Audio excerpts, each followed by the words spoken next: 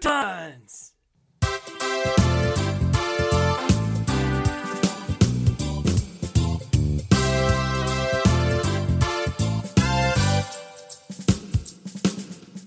Space Crouton Season 3.14. Space Crouton Season 3.14. Join us for a tale or two. Our stories will enlighten you. Follow our mysterious tale. Everything will be unveiled. Space Crouton Season 3.14. Space Crouton Season 3.14. Pi is the ratio of the circumference of any circle to the diameter of that circle. Regardless of the circle's size, this ratio will always equal pi. Did somebody say pi? The Cordax left a residue with powers that were somewhat new. We traveled through both space and time, through snow globes, and it was sublime. Space Crouton Season 3.14. Say what? Space Crouton Season 3.14. The digits of pi are approximately 3.1415926539265338462338341971693993. Welcome, listeners. You've tuned in to Space Croutons, and you've caught us in the midst of our search for the creepy crouton killer. If you remember from last time, we rendezvoused with four of the world's greatest detectives. Okay, four of the world's oldest detectives who were great in their own minds, I mean, their own time. And they explained their theory about how the murders were staged, that each murder was taken from the board game Clue. Sally, run down what we have so far. Oh yes, of course. Shanty in the kitchen with a revolver. Sadney in the billiard room with a wrench. Raymond in the library with a rope. Cleo in the dining room with a candlestick. And the three field mice in the ballroom with a knife. I have to admit, it is pretty creepy how closely that follows the game of Clue, which begs the question, what's left? At this point, Cordy, the lead pipe hasn't been used as a weapon. And for rooms, the conservatory, the hall, the study, and the lounge have not been used. I wonder what it all means. I do have additional background information about the game and its origin. Maybe it will provide a clue. If you will forgive the pun. Go right ahead, Sally. The Clue game was the brainchild of Anthony and Delva Pratt. They created it during the UK air raids of World War II. Sort of like how a group of siblings developed a comedic sci-fi storytelling podcast during the COVID-19 pandemic? Go figure. Maybe the BBC or PBS will do a story on them, paving the way to fame and glory. Well, like they say in the UK, carry on, Sally. Well, the Pratts had heard about murder mystery games played by some of Anthony's clients and were also very familiar with popular detective fiction of the time from authors like Agatha Christie. During the air raids, they developed the game, working out scenarios and eventually patenting and selling it to the UK games manufacturer, Waddington's, which originally released it under the name of Cluedo. Gesundheit? No, Cluedo was the name of the game. Anyway, unlike the modern version, it included an axe, a cudgel or stick, a small bomb, a rope, a dagger, a revolver, a hypodermic needle, poison, and a fireplace poker as weapons. The original characters were Dr. Black, Mr. Brown, Mr. Gold, the Reverend Mr. Green, Ms. Gray, Professor Plum, Miss Scarlet, Nurse White, Mrs. Silver, and Colonel Yellow. That is quite a lineup. Wait, there is more. Adaptations for the stage, TV, and big screen include Clue, the musical, the British TV series, Cluedo, and in 1985, starring one of my all-time favorites, Tim Curry, Clue, the film. One of my favorites as well. Thank you, Sally. Hopefully there is a clue in there somewhere. Happy to help, Cordy. May I suggest we take a quick break for a word from today's sponsor? Sounds like a plan. Who is it? Today's sponsor is CDPB. CBD? What have you gotten us into? No, CDPB. Corgis, dads. Pigs. In blankets.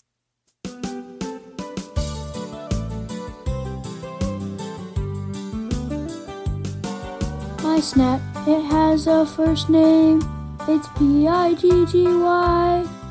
My snack, it has a second name. BLKTS.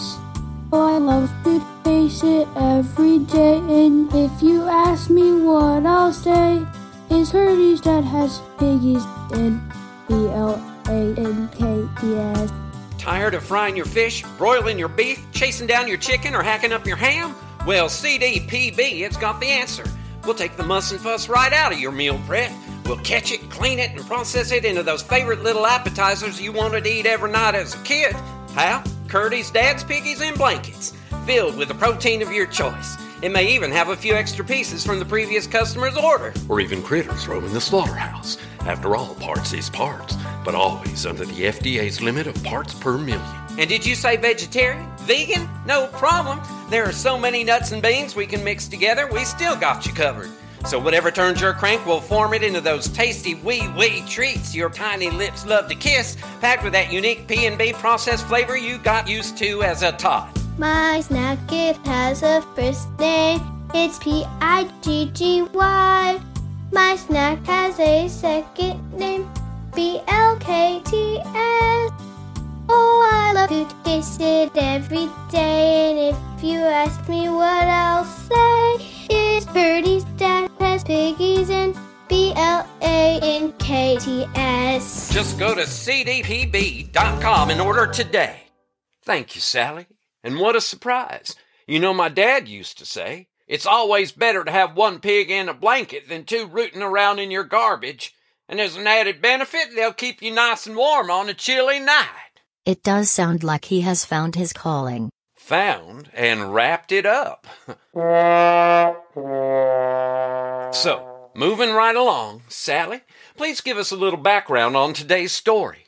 Today's story was sent to us anonymously, but I think it may have some bearing on our investigation. Well, you've piqued my curiosity, Sally. Please play it.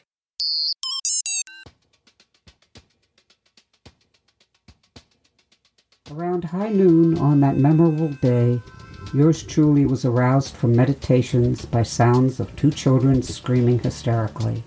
Mommy, the pig's loose! The pig's out! In case you're wondering, Piggy is well over 200 pounds of stubbornness and a lot more strength than I ever thought possible, so I could see why the kids were intimidated.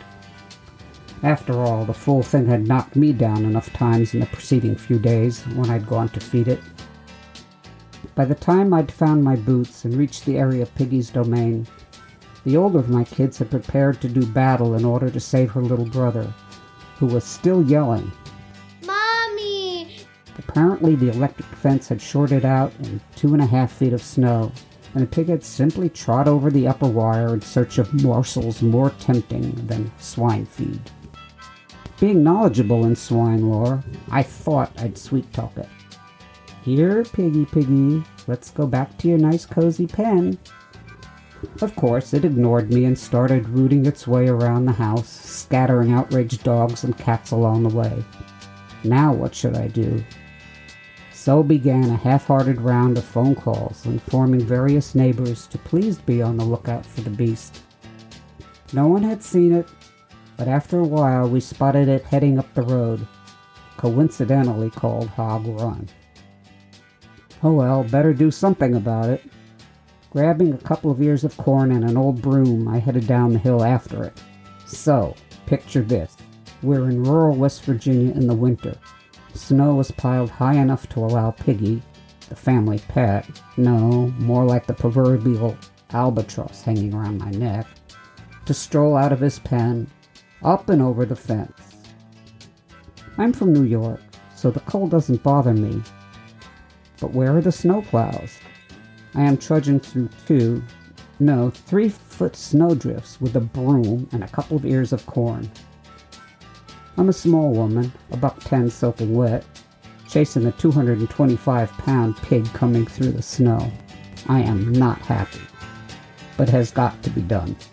At the corner of our property, our road connects with a couple of others in a roundabout configuration. This was not my first rodeo, as they like to say. Roundabouts are pretty common in the Northeast.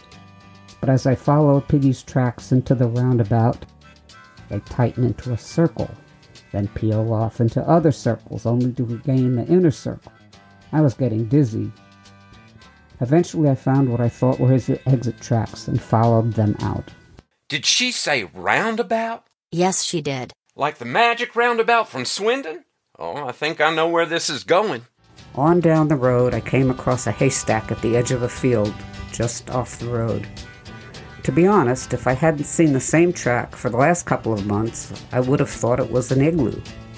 Anyway, as I got close, the haystack, or igloo, exploded and Piggy exited in a quick dash up the road. Well, at least I was on the right trail. With my corn and broom in hand, I continued to follow Piggy's track. I then came upon a small shack, and when I say shack, I mean shack. It was made of sticks. I saw Piggy's track circle around the house, but didn't leave, so unless he looped back using the same footprints, I knew I had him. Maybe the inhabitants saw Piggy approaching and took him in to get him out of the snow, so I knocked on the door. Hello? Hey, this is Joe, your neighbor just up the road.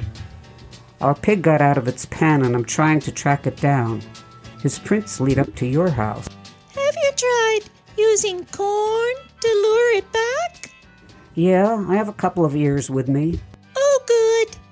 Stick one through the mail slot and I'll verify your pig will take it.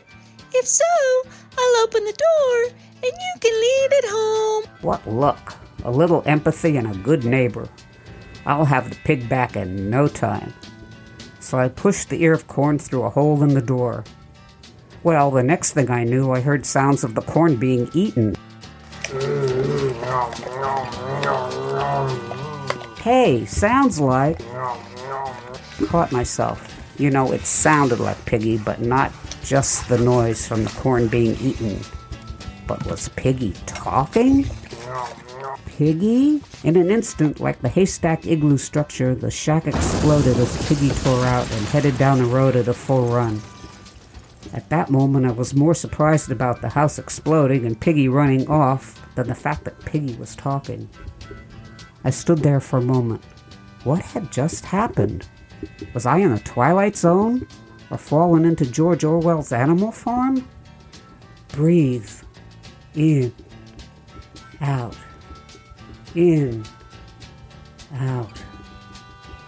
Now, I have 2 small kids waiting at home and a rather large investment for a farm roaming through the snow-covered hills of West Virginia. All right, this is nothing more than a strong woman from Queens can handle. I headed down off the road following Piggy's track. After a few minutes, I noticed I was coming upon a brick house. Keep in mind, I was walking in blinding snow. It was hard to see more than 10 feet in front of me. But yeah, the tracks led up to the house and didn't seem to leave. But I was ready for Piggy this time. Then just before knocking, something pretty funny occurred to me.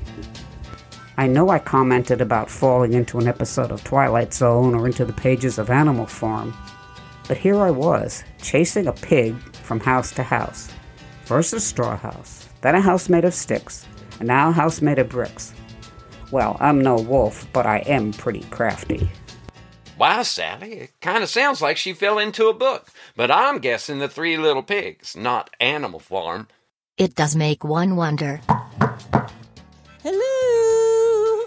Here, Piggy, Piggy, I've got some nice corn for you. Open up the door and come out. We'll go back to the farm and you can roll around in the mud. I know you like that, Piggy. What? Oh, Piggy, let's not play games. Don't make me huff and puff and blow your house down. I beg your pardon? Come on, Piggy, let's go back to the barn. It's much better than this dump. At this point, the front door flew open and a rather angry woman stepped out with her own broom. Well, I never. I took 2 steps back. Oh, excuse me. I'm looking for our pig. I'm not your pig. Surprising us both, Piggy came tearing out from around the corner of the house, heading straight for me. I would like to say I'd simply enticed Piggy to the barn with more corn and locked him in. Actually, if you want to be picky about it, Piggy chased me to the barn at a dead run, and it was only luck that had it locked inside instead of me. Well, for the next few weeks I visited Piggy at least twice a day. Each time I spent considerable time trying to get him to talk. I tried more food. I tried reading to him from the paper and asking his opinion about local politics. I even tried working through a crossword puzzle with him, but didn't get any help. Eventually, gave up and figured I had imagined the whole thing. It wasn't until many years later that when recounting this adventure in a conversation with my kids, my son asked, "You mean the talking pig? Whatever happened to him?"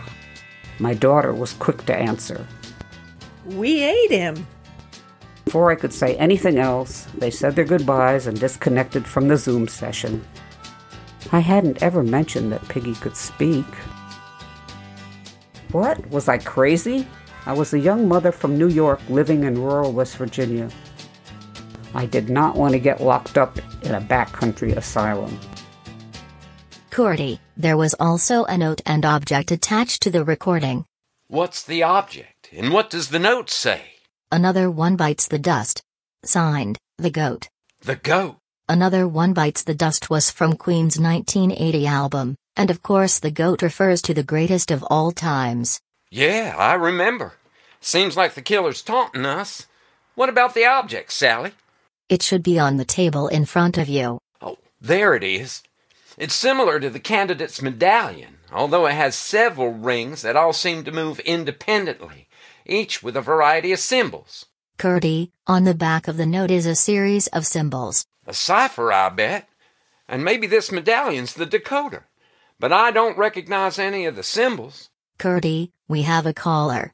A caller? Who is it? It is Charlie. Charlie, our human lie detector? Put her through. Hey, Curdy, I was listening to your story and I've got something to say. And what's that? BS. I call BS. You don't think Joe was chasing Piggy through the snow? I don't think it was Joe. I think it was the killer and they are giving us a clue. A clue? Like the game? No, but it will help us win the game. Okay, what is it? Cordy, we lost the call. Try to get her back. We need to hear what Charlie discovered. On it. Well, I'm afraid we're out of time. To our listeners, we're asking for your help. If you've noticed a clue in the story, if you have any ideas that may help us find the killer, please join our team and send us a message via spacecroutons.com. And for goodness sake, please be aware of your surroundings, and please, please, please, try to keep peace in your hearts until our next story time. If you want to join in, my captain has some hints. Tell your friends and neighbors, we'll be adding capers to the Space Crouton Season 3.14. Let's go! Space Crouton Season 3.14. If you don't listen, you don't know what you're missing. Pie or square? No. Cornbread or square? Pie or round? I want some pie. Some of it is cheesy, but very light and breezy. A lot of it's supersonic, but very planetonic. Space Crouton Season 3.14. Come on! Space Crouton Season 3.14. Again! Space Crouton Season 3.14. Oh yeah! Space Croutons, this is not Season 4.